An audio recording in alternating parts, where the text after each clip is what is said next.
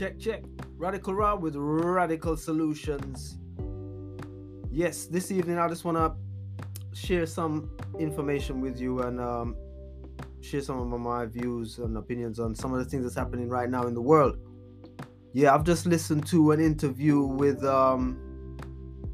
who's that guy's Jones from the channel. What's his channel called again? This guy that speaks out about a lot of the atrocities and the wickedness that these elites are going on with.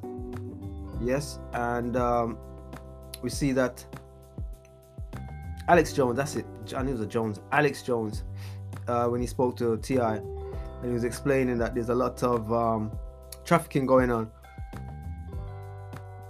And guess who has been found to been doing a lot of trafficking worldwide, not only in one or two places, many countries in the world. We're talking about Haiti, South America, Asia, Europe, Africa. Yeah, and he said, look, you can just Google this, United Nations trafficking children, women and children in these poor countries. We all thought the UN people were like going around the world trying to keep peace and helping and doing like charity type of work to help people, rebuild after war zones that have been destroyed.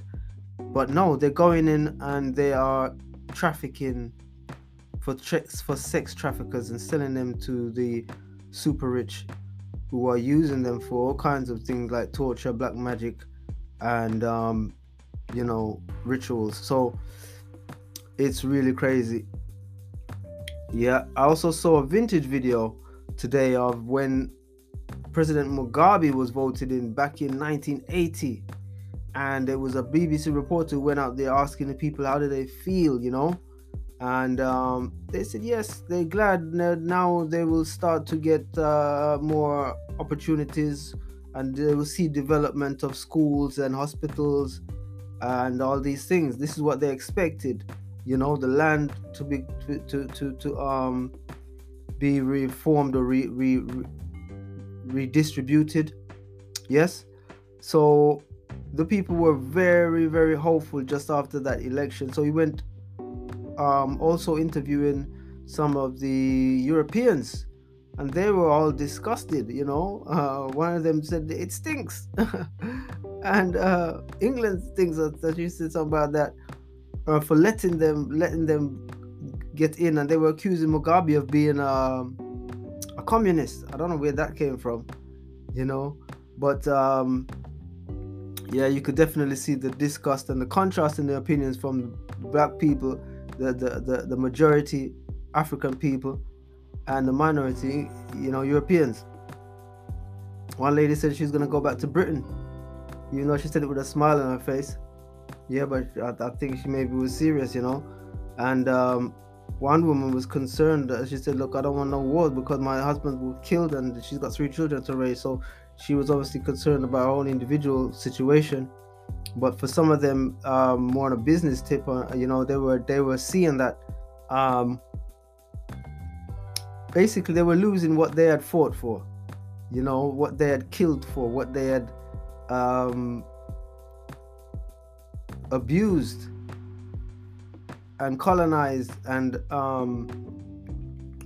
committed many forms of wickedness to steal the land and try to maintain control of the land. We're talking hundreds and hundreds of acres of land, hundreds of miles, square miles of land. Even as I understand, the ex-president or prime minister of Zimbabwe, his bones is buried in a holy hill that the people hold a lot of, how could I say, reverence for. It's the holy hill, and he somehow got himself buried there. His bones are in that hill, so it's really crazy. To me, that's the ultimate disrespect.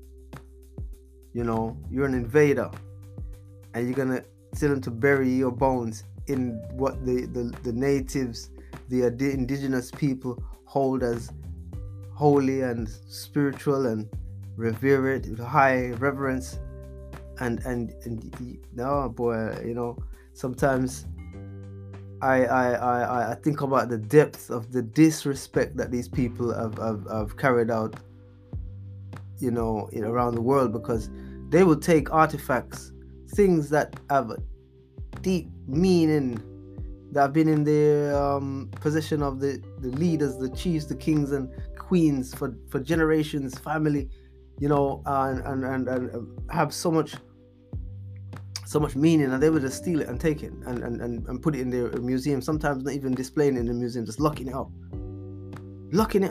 It doesn't belong to you. You steal it.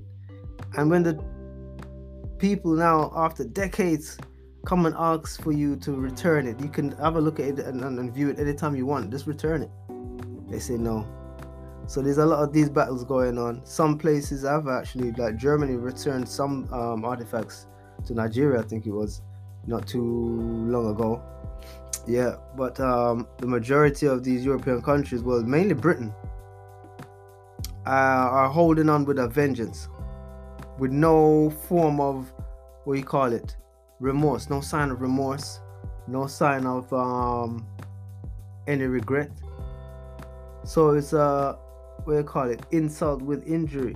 You know what I'm saying? They don't acknowledge that they've even done anything wrong, and yet still they put themselves in such high, pristine, moral positions.